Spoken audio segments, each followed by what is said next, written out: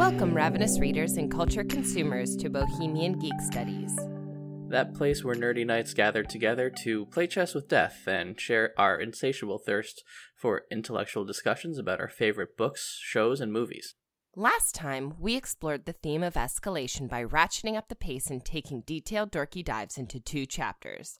Chapter 5, Arithmetic, covering Harry's math lessons, and Chapter 6, The Platinum Blonde Man, covering ill-fated grooming habits, as well as the truth behind what might be keeping Mrs. Wormwood so busy during the week. And I'm new. Hi, I'm Flo, longtime listener, first-time guest host. I'm a first grade teacher, a big nerd, and I'm so excited to talk with you, Sarah and Will. Yeah, excited to have you. And I'm excited to be back too. We missed you. So, absolutely. this is awesome. Welcome back, good Will. times.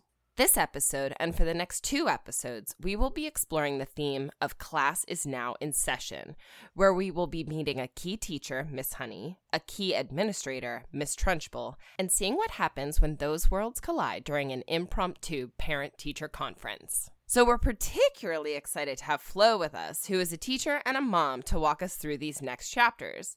And if you haven't gotten a chance to meet Flo already, listen to our announcement episode where you get to meet her and hear her reader of books story. And with Chapter 7, Miss Honey, we are off to school. Although our Matilda is a few months late starting to school thanks to her inattentive and uncaring parents, we once again reconfirm what we've been primed to expect, which is that Matilda is leaps and bounds beyond what the average 5.5-year-old can do academically.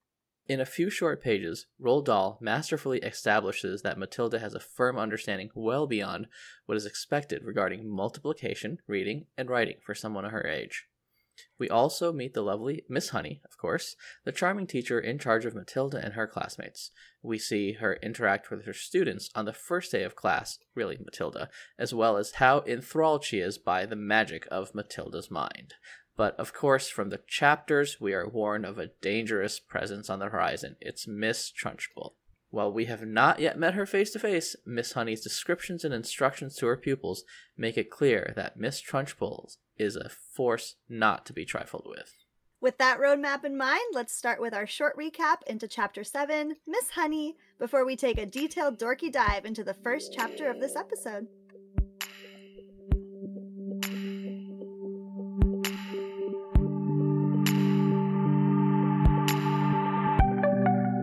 I think one of the first things we should do is enter the mind of Matilda and think about what the first day of school would have looked like for her. Looking at our first big quote here, most children begin primary school at 5 or even just before, but Matilda's parents, who weren't very concerned one way or another about their daughter's education, had forgotten to make the proper arrangements in advance. Now, Flo, since this is your area of expertise, can you hit us up with any facts or anything in this arena? Is she on time? Is she late? What's kind of expected here? I mean, Matilda is always right on time because she is ready for school, but her parents are definitely behind the game in this. I know that when we first had our daughter, we had already been looking at schools before she was born. I'm sure, Will, you guys had a similar experience with your little one. Totally. So yeah, Yep. I actually run a lot of admissions for kindergarten for my own school, and our parents come in ready to go, ready to bribe us with whatever, and just ready to get their kids the best education. The Wormwoods obviously did not have that same pressure to get Matilda into the best school or any school, in fact. So yeah, Matilda is definitely behind in this, but I'm pretty sure she's going to be able to keep up academically. That's right. Will, what, if anything, did you have to deal with when Charlie was entering pre-K? Sounds like Flo had the same experience. But, you know, even pre-K is like childcare, daycare. That's all like an intense competition, for lack of a better word. Like you have to get on lists and all that stuff. And so you start looking early. You start looking early for all the pre-K and like even like the more formal daycare, like and actual like Montessori schools and things like that. You have to do all of your research way ahead of time. And so when it comes to school, it's pretty much the same deal. For one of our daycares that we looked at, we actually had to bring in a ultrasound to get onto the wait list. Oh, gosh. So we did that at 6 weeks pregnant. We brought in our ultrasound and got Charlotte on a wait list. That's LA for you. That's more intense than what we did, but yeah. Yeah. Jeez. It's wild out there. So, as a non-mother, wowee, that's startling. So, seemingly like the Wormwoods, and certainly not at all like you two, who are totally on top of your parenting game. And when that doesn't happen, certain people like Matilda, extra special or not, can fall through the cracks. Flo, you made a point about siblings because we know or expect that Matilda's older brother, Michael, to be at Cruncham Hall, or the Wormwoods would have had to deal with this to some extent before with him, right? Yeah, it was really surprising to me on this reread that they would forget to send Matilda to school because Michael is 5 years older and definitely in school. And so it just seems like they would have already figured out all this paperwork and how school happens and starts, and then they just forgot that they had Matilda or how old she was, which actually my students brought up that maybe they don't celebrate her birthday and they forgot how old she was. Yeah. Womp womp. The kids were really into that in my class, that they forgot her birthday. Very interesting. I don't remember that being discussed anywhere. It's brought up in the movie. In the movie, Mr. Wormwood asks her, like, aren't you 4? Like, you're too young to be going. And she's like, no, I'm not. Oh, yeah, that's right. We're not sure if she has a recognized birthday, but we do know that her parents do recognize that somewhere along the way, the ball has been dropped. Pivoting now to the school, what does Matilda's school even look like? And let's talk about Doll's relationship to school and what Cruncham Hall means here. Are we talking about a Tony the Tiger crunchy cereal? I think not, right? Don't think so, yeah.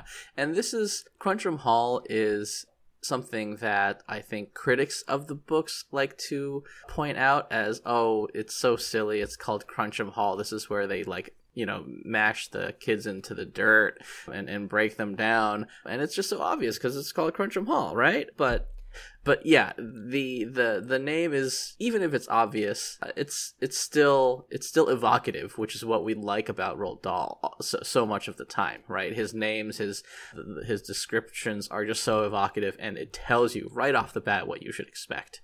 And it's really a callback to his own experiences with the schooling system in England.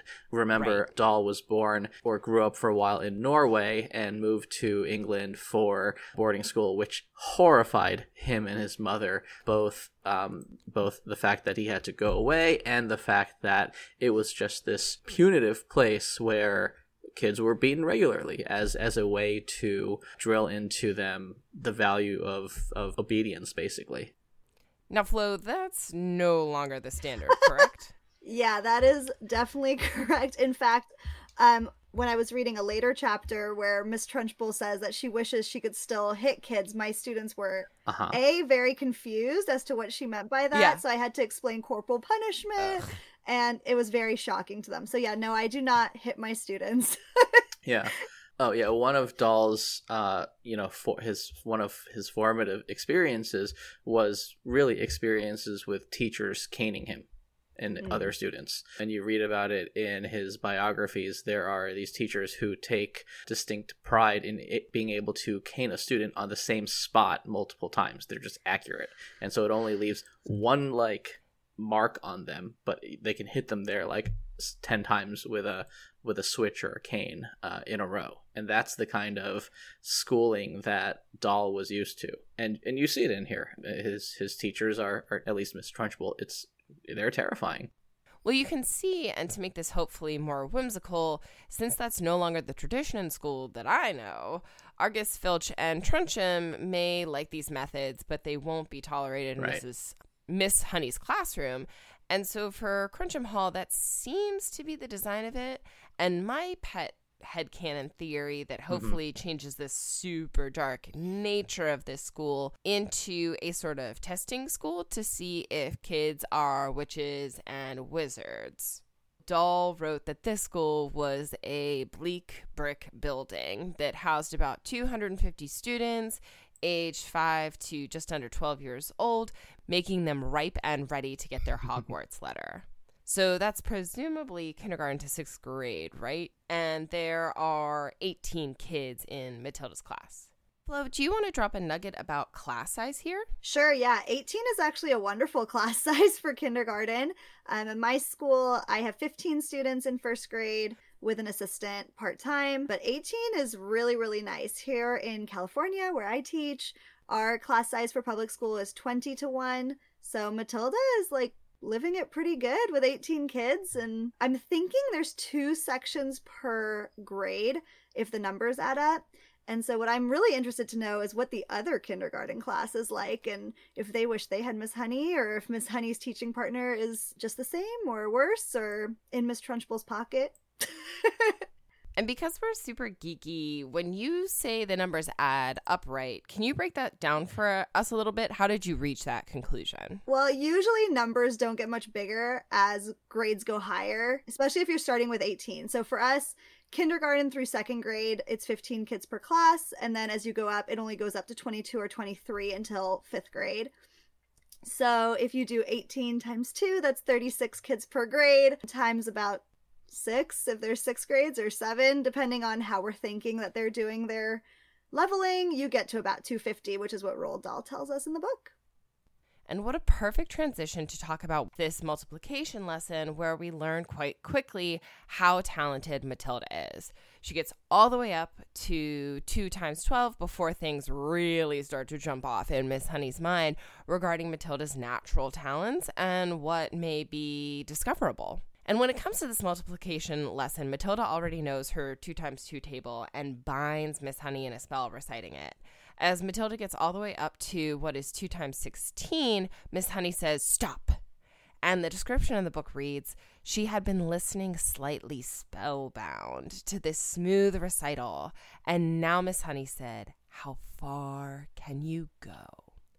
And that is lovely. So let's break this down. I was really surprised on a reread, thinking, what are these kindergartners doing learning multiplication? It reminded me a little bit of Men in Black, where Will Smith's character knows something is up with that cutout of that cute little girl who was carrying insanely advanced math lesson textbooks with her, just surrounded by aliens working out. And Will Smith's character knows something's up with that tiny little girl. Yeah, you're right.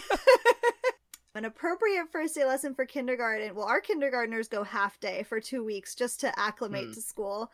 So a good first day lesson is, what's your name? How do you spell it? Who are your classmates? What do they look like? How do you line up? How do you ask to go to the bathroom? That's about it. So I was surprised and did some extra research, and according to this timely UK news article, the Minister of State for Schools, Nick Gibb, if I'm pronouncing his name right, recently stated all pupils in England should recall their multiplication tables up to 12 times 12 by the end of year 4, when children turn 9. So Matilda is leaps and bounds beyond what she should do, and Miss Honey is kind of testing the students arguably beyond what they should be able to perform. Now, Flo, you brought up multiplication root memorization is a thing of the past. Is that right? And Will, I see you're nodding your head yes, so let's get into why a little bit more. Yeah, I want to let Flo jump in here, but I nodded when you said rote memorization, because at the time, basically rote memorization would have been the name of the game. Both schools in America and Britain at this time, whenever this time is, but thinking about when Roald Dahl was in school, especially, it was really just memorizing facts. It was, and they were having students. They probably would have had students recite these facts over and over again, write them on, the blackboard or things like that. And it was really drilling these kinds of facts into students' heads without much creativity or variance. Yeah, I totally agree. We don't really make kids memorize multiplication facts anymore, definitely not in K1 or 2. And even after that, it's more about how numbers work than about memorizing actual facts. Actually, while you guys were talking, I pulled up the Common Core standards for kindergarten.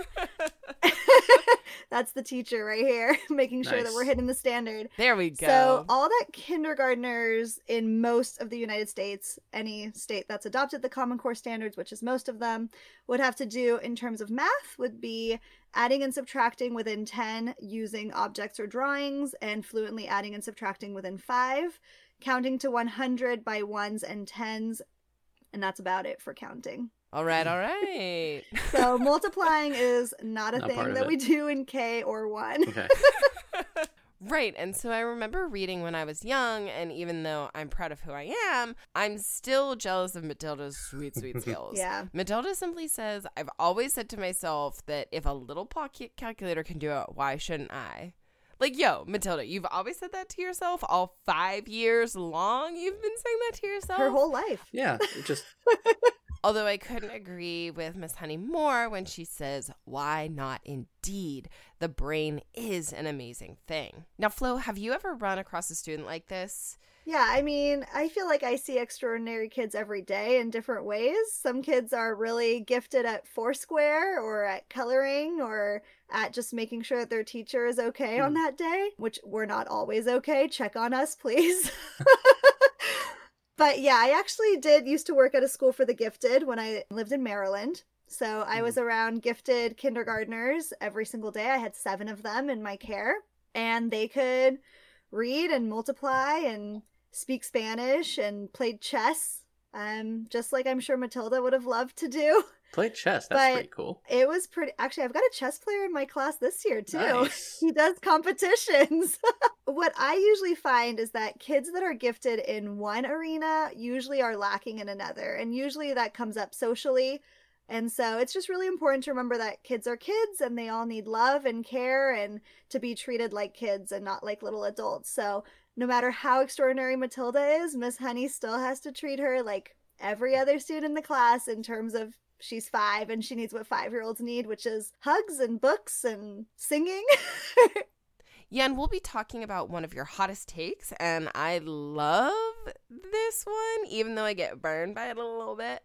Now, before we engage in that character study, there's maybe 2 things I wanted to touch on. The first of which is whether or not there was a moment for you to, when you got to say a teacher's first name, especially after you graduated. Was this a thing in your school? Was teachers' first names taboo? Yeah, we didn't do that. Like, it was always, Miss Steinman, or it was never their first name. Even if we would know their first name because we would see it on report cards or staff lists or something like that, we never called them by their first name. And I've never had a teacher before college say to me, "Oh, call me Joe," or something like that. Gotcha. So it was that which must not be spoken. Very much like me. How about for you, Flo? So I had a little bit of a different experience. I actually went to French American school for the first 3 years, so 1st, 2nd, and 3rd grade. And we actually called our teachers by their first name. That was just the standard there, which was really weird because French people are usually very formal, so I didn't really get it. But then I switched to public school in 4th grade, and there, I was always, Mr. Pachetti or Miss Powell or whatever it was. And my students do know my first name. They are not afraid to say it. They know, like, they'll come up and be like, "Oh, I know that your first initial is F because your name is Flo." And so they get that, but they call me Mrs. Siegel. For my school, it was very much a taboo. You wouldn't say it even if you knew it, and of course we all knew it. But if you came back to school after graduating and rekindled with a teacher, which some of us do, you might be able to say it. Now, I had absolutely phenomenal teachers growing up for the most part, except for a small, notorious few. And for a little moment of rebellion worthy of Matilda, not quite so much, but I guess it was as far as I could go, there was a teacher who was the absolute bane of my existence and will remain nameless. When I returned to visit some of my all-time favorite educators and saw this teacher walking in the hall, I totally called the teacher by their first name as soon as I saw them because I knew I could. And it was such an English passive-aggressive burn, but I'm proud of what happened there. That's such a Ravenclaw way to burn somebody. So let's see. Thinking about these relationships that Matilda experiences, Miss Honey learning how Matilda self-taught herself reading with Mrs. Phelps' help. How might that give us insight into Dahl's views of his role as an author of children's stories? Yeah, I think this actually harkens back a little bit to what we said earlier about his education, about how it was punitive and probably pretty boring in terms of what he actually learned in the classroom. He would have seen both teachers and librarians as kind of enablers in their best sense. Basically, if you could have teachers or librarians who encouraged kids to read, who encouraged kids to be creative, that's the kind of teacher or librarian that Roald Dahl really liked. On the other hand, he also writes about, very obviously in this book and others, about teachers who don't do that, who do the exact opposite, who are overly controlling and punitive, and it just really is not a good learning environment. And he makes that very clear. And I think that dichotomy, really, you can see that in a lot of his works, but especially Matilda with Miss Honey and Miss Trunchbull here. I really like and full-heartedly agree with Dahl here with his rule that humor is required and certainly needed in children's books. Quote, "Don't you think that all children's books ought to have funny bits in them?" Miss Honey asked. "I do," Matilda said. "Children are not so serious as grown-ups, and they love to laugh." And to me, this is beautiful and sad because, I'm an adult and I love to laugh, and I plan on remaining that way until the day I die, loving whimsy and fandom. And I wonder about generational differences on this.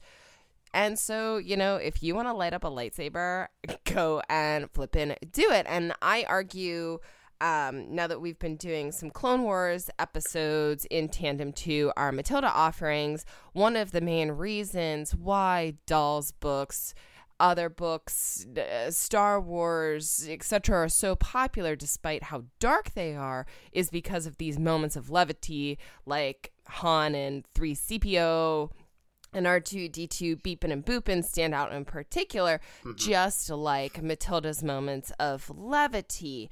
It's these moments of levity that help make certain fandoms much more successful and why we collect or create and share these stories and merchandise and toys with our own kids, right? Yeah, just a little bit. Just a touch. Yeah, and I think it is kind of a generational thing, and I don't know when it happened exactly, but I've seen a lot of people kind of take on, what's the quote? When I was a child, I loved childish things. And it is from 1 Corinthians 13:11. And according to the New International Version, it says, "When I was a child, I talked like a child, I thought like a child, I reasoned like a child. When I became a man, I put the ways of childhood behind me." Just speaking on behalf of myself and Flo, that don't apply to us much. No. Yeah, that's the thing. I think we've really, maybe it's our generation, maybe the one above ours, but we've really taken that idea that children do childish things, and then when you grow up, you just leave all that behind. We've kind of left that by the wayside. We don't really see kids the same way. We don't really see adults the same way. And frankly, I think we're better off for it. But yeah. I do want to say that sharing my fandom is the best thing I do with my daughter. I'm currently recording wearing a golden snitch necklace with a Daenerys pop figure right next to me. Oh, yeah. And my daughter has a Harry Potter closet playroom, and Hermione is on her walls, and I'm just so proud to share that with her, and it feels like a great bonding time to have that childish thing together. So now is a great time for us to take that delicious dorky dive into one of the most well-known and beloved teachers in children's literature, and that's Miss Honey.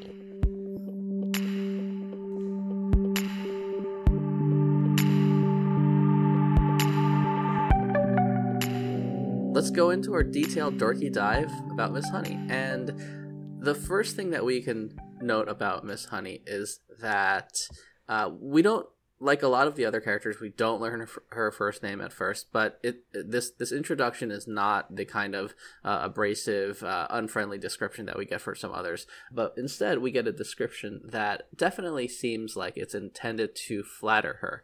But as we will get into right now, it's It's kind of this idealized description of what a physically lovely woman should look like. So for the first quote that is arguably problematic, Dahl wrote, "She had a lovely pale oval Madonna face with blue eyes and her hair was light brown. Her body was so slim and fragile, one got the feeling that if she fell over, she would smash into 1,000 pieces, like a porcelain figure." So let's break those two sentences down. Taking first as the artist exploring the artistic expression here, this popularized idea of the Madonna, a woman who is not engaged in sex, a virginal kind of woman to be looked at from afar, but not touched or known. And that is artistically resonant of sometimes motherhood, this private, intimate bond. And yet there is sometimes ownership in this Madonna iconography that is problematic. Yeah, I mean, when I first read this, it upset me a little bit because there's such a vision of how primary school teachers should look and should act, and we're held to a very high standard of propriety that's not attainable in any sense. And also the fact that she's a woman is both realistic and problematic, that we don't have a lot of male teachers in the primary grades. And we're hired a lot of times based on how we look, I mean, I'm talking to you right now. I am quite pale. I also have dirty blonde / brown hair. I don't know about the lovely Madonna face, but I'll take it. But when we see people come through for interviews for jobs, it's a lot about what they look like and how they look like the administration a lot of the time. And that's a problem for sure, because our students don't all look like me, and therefore all of our teachers shouldn't look like me. I remember reading this as a young, impressionable girl, feeling like this wasn't admirable or supposed to be admirable, like this fragile, thin woman, but that it was somehow idealized, which was very confusing for me. And we'll talk about this a little bit later when we get to know Miss Honey and her life circumstances a little bit more.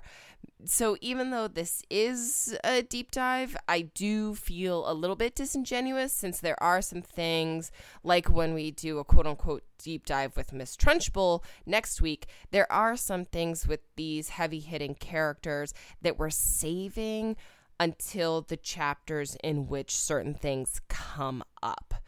So one of the things that we'll be talking about more when we enter her home, her lovely little cottage, is how World War II is affecting Miss Honey. And we talked a little bit about how it might be affecting the Wormwoods in earlier episodes. With Miss Honey, her access to having economic power has been dwindled to the point where this physical appearance of Miss Honey is actually unattractive and unhealthy, because it seems like she's actually somewhat emaciated, which is the fancy word for her not getting enough to eat. Am I right about this, guys? Yeah, 100%. I had the same experience as you on first read. Oh, she's so pretty and she's so tiny and she must be so cute and sweet. And then as we learn later, like you just said, she's struggling, like a lot of teachers are nowadays, to make ends meet. I will say, if any of you felt frustrated when reading this or reading other female protagonist characters, I recently had the benefit of watching Toy Story 4, so earmuffs on for anyone who hasn't seen it yet for about 20 seconds. They do an excellent job of flipping this delicate female script when it comes to the character / love interest of Woody, and that's Miss Bo Peep, the quote-unquote porcelain doll who has the 3 sheep. And I really enjoyed what was done with her character in this movie. They very much inverted the trope in a nice way about delicate femininity, and gives a shout out to the war poster, Yes, We Can. So if you're ready for a new take on quote-unquote gorgeous, delicate women, please check out Toy Story 4 and hit us up via Twitter or Instagram to let us know what you think. Switching gears to the classroom supply perspective, this is something I see crop up in the news and in and community drives from time to time. Flo, I'd love to learn a little bit more from you about what the reality is in the classroom when it comes to supplies. And of course, we can't talk about everyone here, but access to school supplies and especially textbooks that accurately represent the melting pot that is America for our American listeners and its history is not always a guarantee. So let alone the classroom supplies issues that exist outside of America and certainly Miss Honey's classroom in the UK following World War II. For example, Miss Honey says she hopes everyone has brought their own pencils. Flo, break us down a little bit the situation. Yeah, you're right on it. So currently in my school, I work at a very wealthy private school in Southern California in the Los Angeles area. And I'm very lucky. I have a huge classroom budget, so I don't have to go out of pocket anymore. However, exactly what you were saying, our social studies textbooks, for example, still have George H.W. Bush as the president, which is very, very outdated. It's crazy. Wild. I think things have happened. I mean, a couple things, not much, but a couple. So I actually don't use the textbook anymore. I pull from various other books and picture books to get the lessons across. So you're Severus Snape. Correct. Yeah, I just do my own thing. I just go rogue. Which, funny enough, rogue is the name they gave Snape in the French version. Cool. So that's a little geeky dive for you. Oh, I feel like that's kind of like the Germans watching Star Wars. And they're like, no, Vader means father. Like, Snape is a rogue. Like, duh. Right. They're like, we called this. Yeah, 100%. But previously, actually, even currently at my current school, we still have parents who have to bring in a lot of things, not as much as in my previous schools. At my previous school, parents had to bring in Kleenex and Clorox wipes, and every single pencil that we had was bought by them. And my classroom budget for the entire year for 15 students was $250, which is preposterous. You can't buy anything on that. That gets spent in the first 2 seconds of buying binders for 15 kids. So a lot of it came out of pocket, and teachers can only write off up to $500 off of their taxes for that. So, and that's by law, right? That's what we're capped at? Yes, that is correct. So, and that's all I want to state. That's all in private schools. I've only ever worked in private schools. Public schools, it's a million times worse in a lot of cases. Since we've come to this podcast with our minds and books open, what can parents, kids, the community, regardless of whether or not you have a family member directly involved in the education system right now, we all benefit from an educated society. So what can we do perhaps to help teachers get better access to materials that may be a way to break down barriers? Yeah, definitely. Well, something that you can do to help teachers every day is just support the teachers that you know emotionally. Teaching has one of the highest turnovers because it's emotionally draining. Most teachers quit within the first 5 years of the profession. It's a very, very hard job. We are with these kids longer than their parents are. We feel for them very deeply. We have nightmares about them. We go to their baseball games. We do everything with them. So just support the teachers in your lives any way that you can. Bring them coffee. The other really important way is just checking out if different teachers in your area have wish lists for their classroom. A lot of them will, or GoFundMe pages, or there's a variety of other websites that teachers use.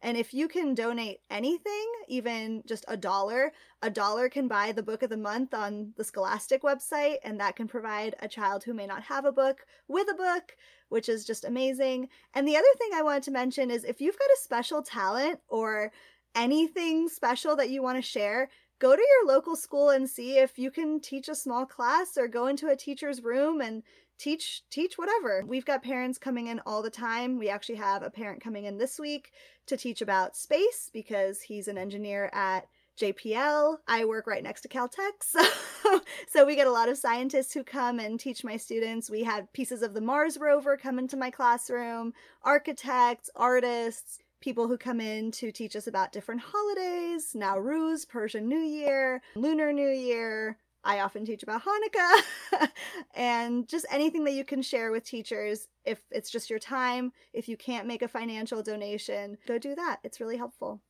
Will, since you're a parent, is there anything you'd add to the list?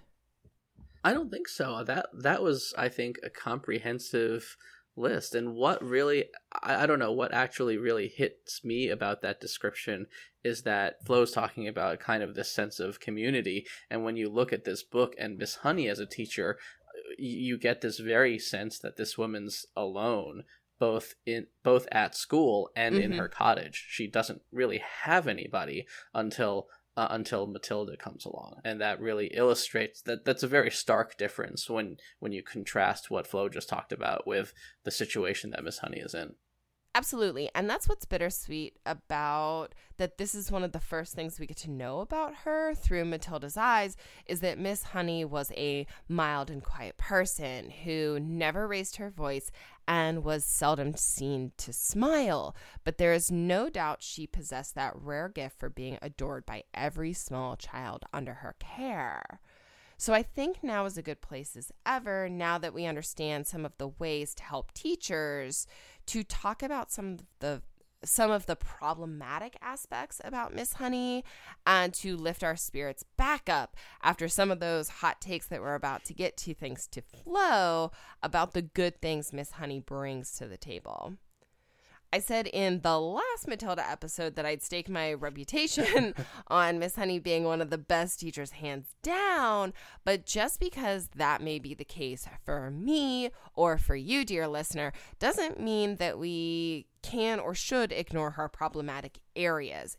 And Flo has one of the best, spiciest, and I would say accurate takes. So why don't we start as hot as possible to get folks riled up before we cool them down? So I want to start off with the fact that I became a teacher largely because I love Miss Honey. So in my first read of Matilda, she was iconic and I adore her. And I still adore her. I want to make that clear. Caveat. But in rereading this chapter, I have to ask, is Miss Honey actually a good teacher, or is she phoning it in / doesn't actually care about teaching? Boom. There it is, folks. Yeah. Yep. So the first thing I want to touch on, which I don't think you and I actually talked about, Sarah, before, was the way that the illustrator depicts Miss Honey. I was quite shocked when I looked at the illustrations. So just picture this. I'm going into my classroom. I usually wear some sort of like stretchy jean because I'm on the floor half the time with my students. Usually a t-shirt, sometimes with the Hogwarts logo on it, a cardigan, my hair's in a ponytail because I'm not over here to get lice, and some like tennis shoes or comfy flats. Now, we look at Miss Honey in the way she's depicted in the pictures. This lady is wearing a pencil skirt to teach. I mean, I'm not saying I've never worn a pencil skirt, but that's when I was teaching 4th grade. Wearing a pencil skirt to teach kindergarten is insane. The desks, I mean, it's just crazy. The desks are so low, the chairs are so tiny, the floor is like right there. It's just crazy. So you do not wear a pencil skirt to go teach kindergarten. Also, let's talk about her teeny tiny purse that is on her desk. Obviously, she doesn't have a laptop. That's not the time that Matilda's living in, but she doesn't have a plan book. She doesn't have books. She's not taking any work home. What is in that purse? Is it just like her non-existent food? I'm just very confused. No. I laughed and then I felt really bad. I mean, I also feel really bad, but what is in there? Like her house keys? What are you bringing to school, Miss Honey? So that takes us into what actually is happening inside the classroom. Miss Honey does not have a plan book. She shows up to school rather unprepared. Now, we know that we are catching not exactly the beginning of the school day for Matilda. We know that Miss Honey has already figured out everyone's name. We assume she's assigned them desks. She's handing out workbooks. She's getting ready to go. And then she starts to quiz the kids. And that's where it gets really problematic. Like I was sharing earlier, the first day is not a day for assessing. It is a day for community building. It's a day for introducing yourself, introducing classroom norms, routines. And Miss Honey, bless her heart, just comes in so hot with Matilda. Yeah. It's unbelievable. You forget that she has 17 other kids looking at her expectantly because all of her attention is on Matilda. To the point where I'm sure the other kids were either A, goofing off, or extremely distraught that their teacher didn't care at all about them.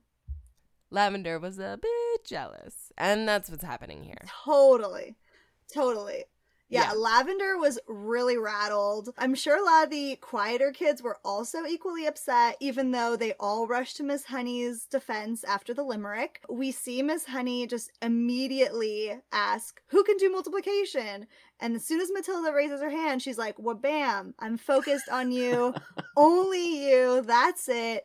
Also, who can read? Oh, you can, Matilda? Great. Yeah. Let me ignore the fact that Lavender knows a great sight word, I.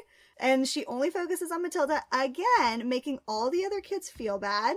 Then we get into the spelling. We get into a huge list of books. Like, Miss Honey must have been going on for, I don't know, 20 minutes with just Matilda. Like, they were at a coffee shop. I don't know. I'm just here to say, Miss Honey, I think you need to come observe my classroom because what you're doing is problematic. And I also want to put it out there. She was very young.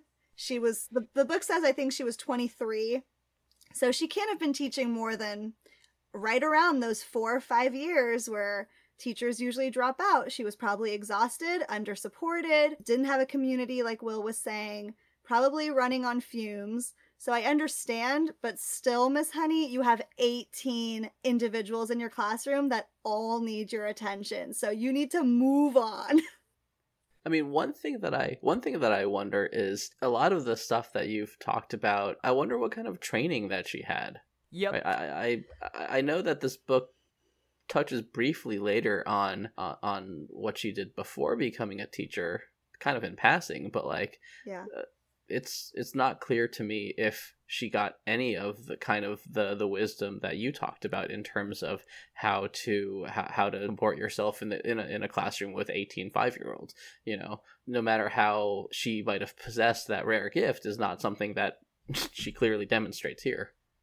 Yeah, I totally agree. And I thought about that too, actually. It's clear that Miss Honey does have a gift. The kids love her. I'm sure she's a natural born teacher, which to me, teaching is something that you're born into. It's what I've wanted to do since I was 6 years old. I've never wanted to do anything else, really. But like you said, she probably came with very little training. And unfortunately, that still happens today. We throw our least prepared teachers into the hardest classroom situations with our most needy children.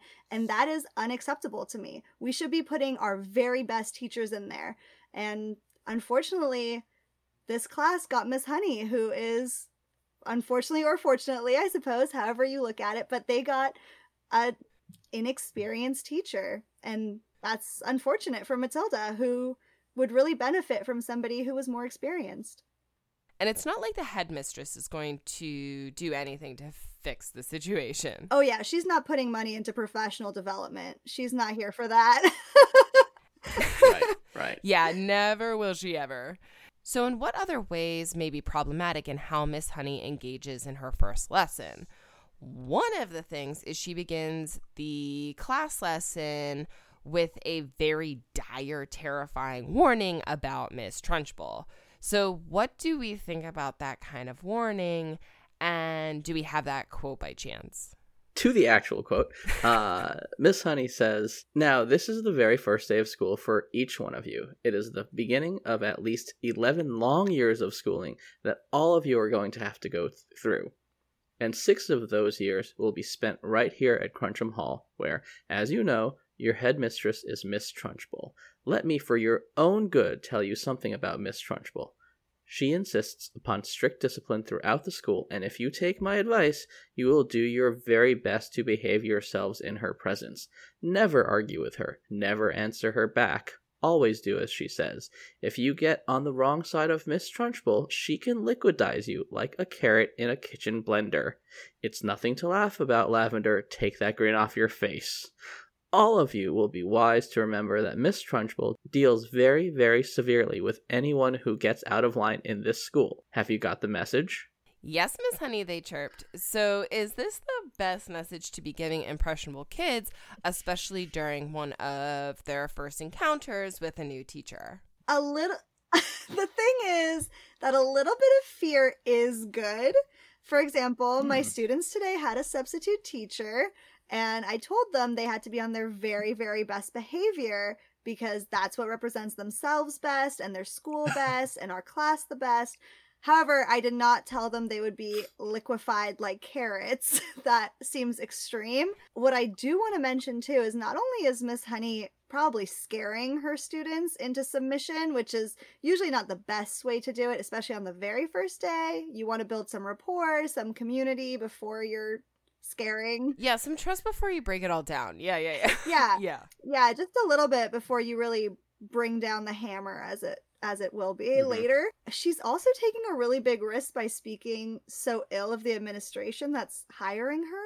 Usually speaking ill of your administration is really tough. You never know who's listening and who might report back. Yeah, I think Miss Honey's taking a big risk here.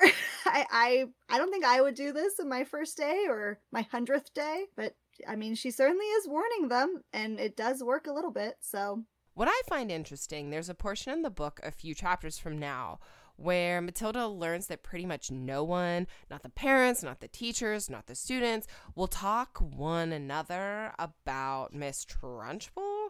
So apparently these kind of conversations about who Miss Trunchbull actually is to these children and to the parents doesn't really happen. It's kind of like an urban living myth walking through Cruncham halls, but she's there.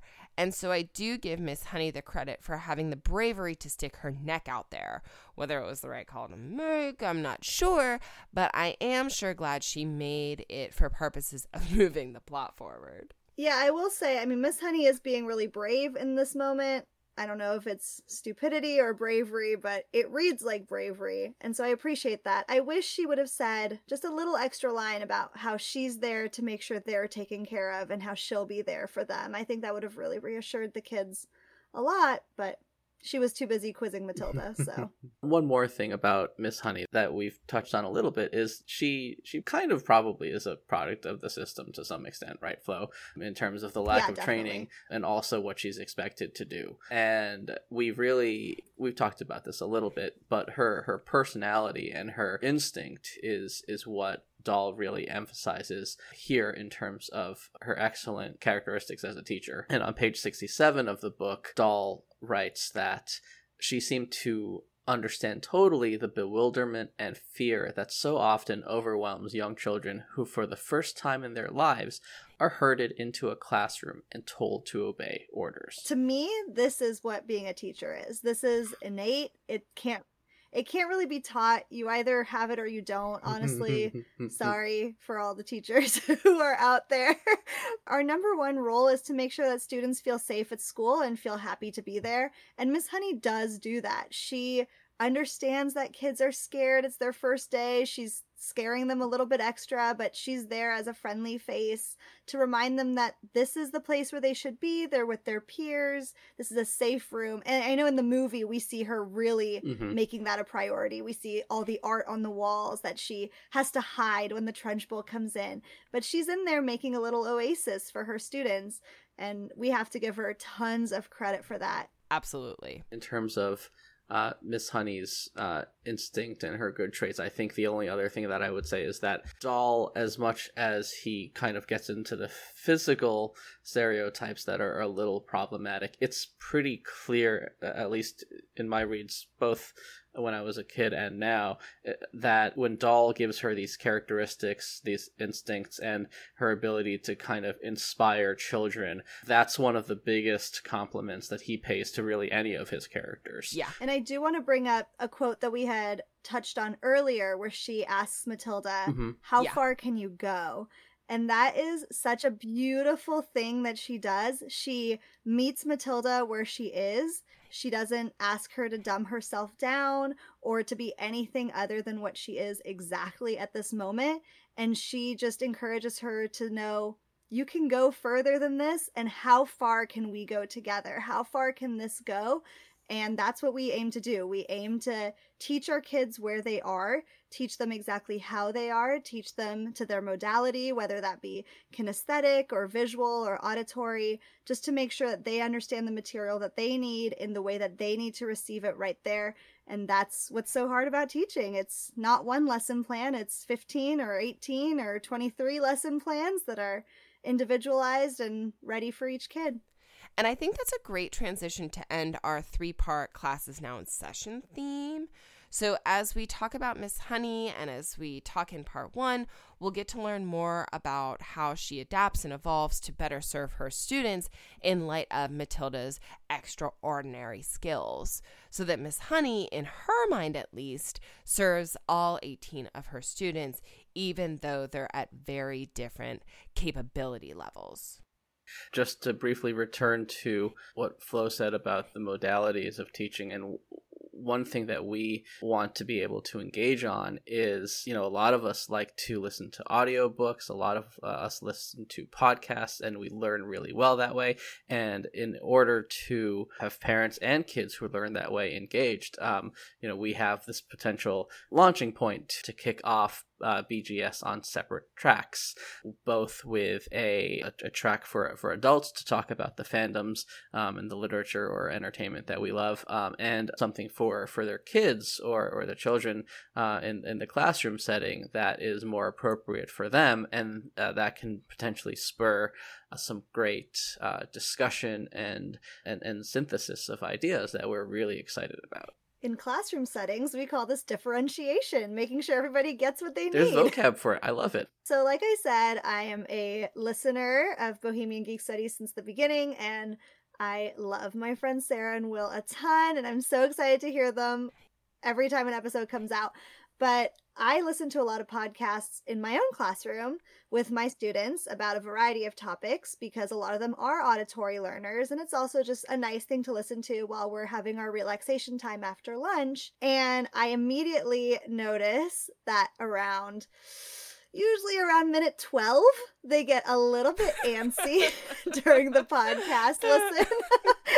So I brought this to Sarah and to Will and asked them if it would be possible to make a more BGS junior track that would be a shorter episode hitting the same chapter that would be hit on BGS for our younger audiences, so that they can get what they need at the content level that they need to get it from, with the language that they need, and then they can take that back to the adults in their lives and have a literary discussion, a lit circle, if you will, at the dinner table or in the car or wherever it may be that they want to talk about the books that both parties are listening to, that they can reach it in their own way.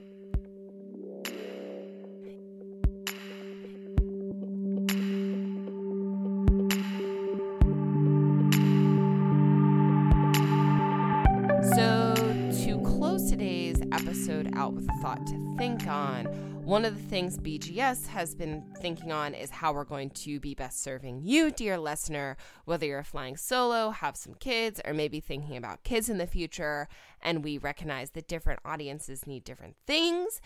And these are some of the things that the BGS team has been thinking on, hence our Matilda silence for a little bit. Thank you so very much for your patience during all of this, and we're hoping that the Clone Wars bonus episodes have been alleviating that a little bit for those of you who both like a book and traveling to a galaxy far, far away. To the extent you have ideas on this as we're thinking about restructuring and breaking off into a purely kids, purely adult podcast, send us any ideas you guys have to bohemiangeekstudies@gmail.com. We'd love to hear from you. And for our second thought to think on to close out today's episode, in one of the online communities, Binge Mode shouts that us BGS folks are involved in, one of our friends, and who is a math teacher, Alex Becker, wrote something really great on encouraging math. And he was kind enough to allow us to use his post, and we're going to use it to be our ending thought to think on. Quote, when you're a kid and a teacher criticizes something about you, it stings. When it's a friend or classmate instead, it hurts. When it's a parent, it breaks. Because you know your parents wouldn't lie to you about something like that, right? Maybe a classmate would say something like that just to be mean, but not mom or dad, right? This moment you tell your kid that he or she is bad at something, even if they do try to do so in a charitable or backhandedly encouraging manner, you become right. It's pretty much a self-fulfilling prophecy at that point. There's that old expression about, quote, whether you believe you'll succeed or believe you'll fail, you're probably right. And it absolutely applies here. It's especially damning because if you're told that you're bad at something when the concepts are still relatively basic, usually it seems like kids develop this mentally well before reaching algebra, when the hardest topics in math are still just multiplication charts and long divisions and maybe fractions and decimals. You'll have no confidence approaching the harder ones to come. You wouldn't tell your kid that they couldn't make a layup and then expect them to start draining threes. So why would you tell him that he can't do multiplication and then expect him to be able to factor polynomials later? By the way, this applies to any children, but it's even more critical with daughters than sons. Lots of people are going to tell your little girl that math is for boys and that she should still do something more artistic or something easier. By the way, artistic is not always easier. I'd rather convert 1,000 fractions to decimals and back than try to paint a portrait or play the piano. That girls just aren't cut out to be engineers or doctors or whatever. If her parents tell her she can do it, maybe she will. If her parents are telling her that it's okay to be bad at math, she probably will be. It's just one voice too many telling her to give up. So what should you say when your child is frustrated because they don't understand a worksheet in math? How about, well, this is hard, but I bet if you practice a bit, you'll get the hang of it. Or maybe, I struggled with this too when I was your age, but now it doesn't seem so bad. It gets better. Just not, hey, it's okay. Maybe you're just not good at math. Because whichever of these you will say will probably end up being true. Whether you tell your kids they'll succeed or whether you tell them they'll fail, you're probably right. I want my students to succeed, but most of the battle happens before they ever reach my classroom. Let me build on the foundation you've created rather than having to tear everything down and start from scratch. What a great thought to think on from another real-life teacher. Join us again for our travels to a galaxy far, far away as we break down episode 3 of Clone Wars that should be dropping within the next day or two. And next week as we hopefully actually deliver Matilda Mondays on, well, Monday. Until then, keep letting other awesome geeks who love Matilda and Star Wars know about BGS. Wands up and keep those pages turning.